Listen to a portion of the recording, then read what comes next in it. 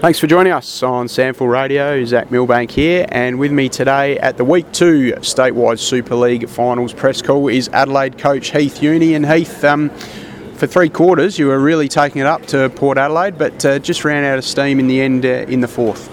Yeah, look, full credit to Port. I thought they lifted their intensity around the ball, and the contested numbers don't lie. They were able to get some clearances, win some contests, get it forward and get field position. And unfortunately for us, we had to try to win the game out of our back half, which is very difficult to do. And in the end, we just weren't good enough at the end of the game. You must have been pleased with your efficiency, though. Obviously, going forward, you were making the most of your opportunities and keeping that scoreboard pressure up on Port as much as possible.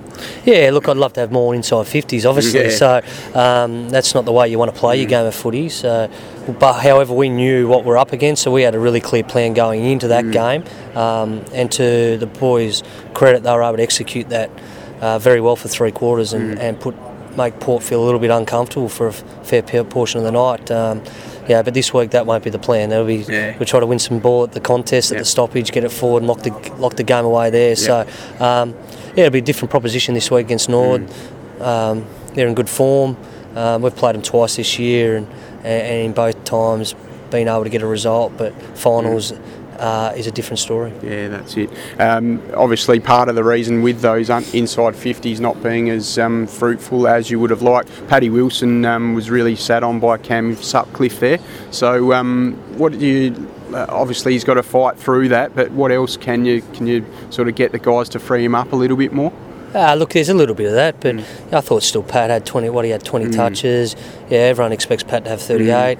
High standards. Yeah, high standards. But I'm not putting it down to our limited inside 50s because of Pat Wilson. We'll obviously get it's well documented. We'll get a ruckman back this week, maybe 2.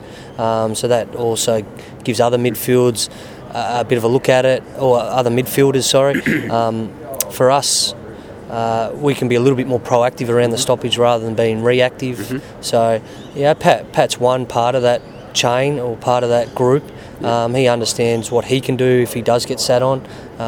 Whether they do that with him this week, traditionally they haven't done it Nord. So we'll go head to head, and we've got some things in place if that happens to Pat. And you touched on the ruckman coming back, so Kieran Strawn all good to go? Yeah, look, he's training this morning. He looks like he's recovered from his concussion, so he'll go through the normal protocol this week.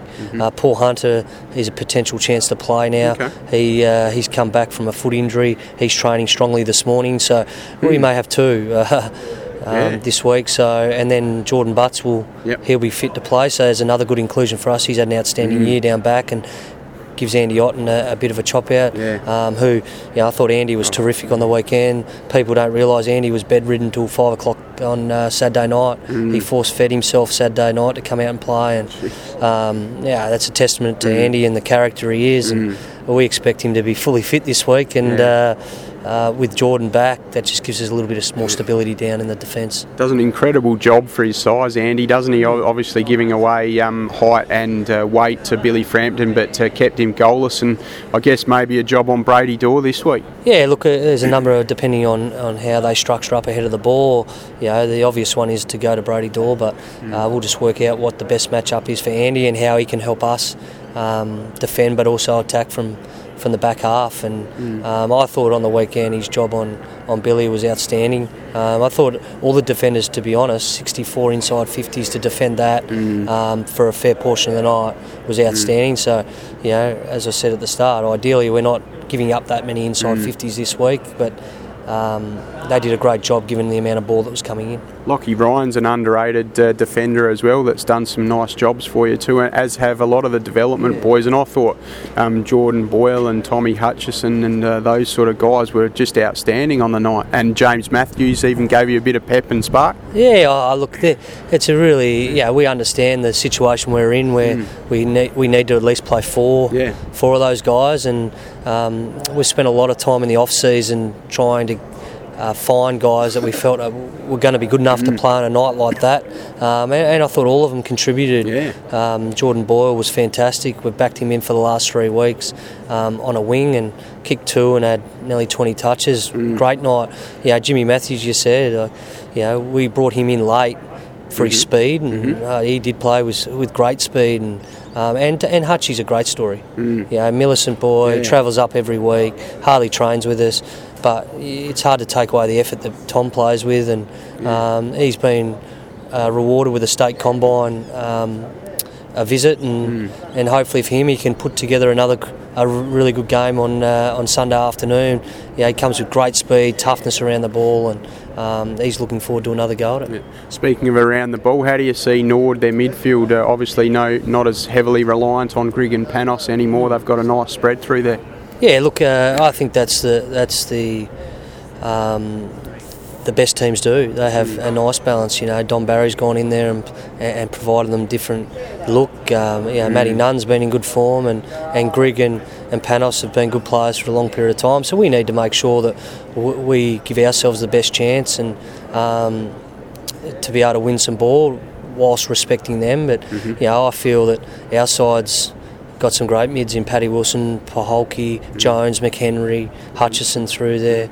Gallucci can go through there, Matty Wright if we need to. So we feel we bat pretty deep throughout that part of the ground, and it's going to be who can win clearance and make the most of it. And for us, we feel we're in a really good position to be able to attack this game strongly. Speak of the skipper, Matty Wright, I really did notice him step up in that final on the weekend, just sort of in pivotal moments and working back hard into defence even. Yeah, look, Matt's obviously outstanding player in his own right, but I felt his weekend's game, particularly second half, I thought he had a fair influence in that third quarter, won some critical ball. And the thing with Matt, he can play in most parts of the ground, whether it's forward, he can play mid, and he's played some half-back roles. And so this week we'll look at what that looks like for him and what gives us the best chance to be able to win this game of footy. I would suggest Matt will play in most parts of the ground this weekend, and he's an outstanding leader, outstanding person. I can't speak highly enough of Matt.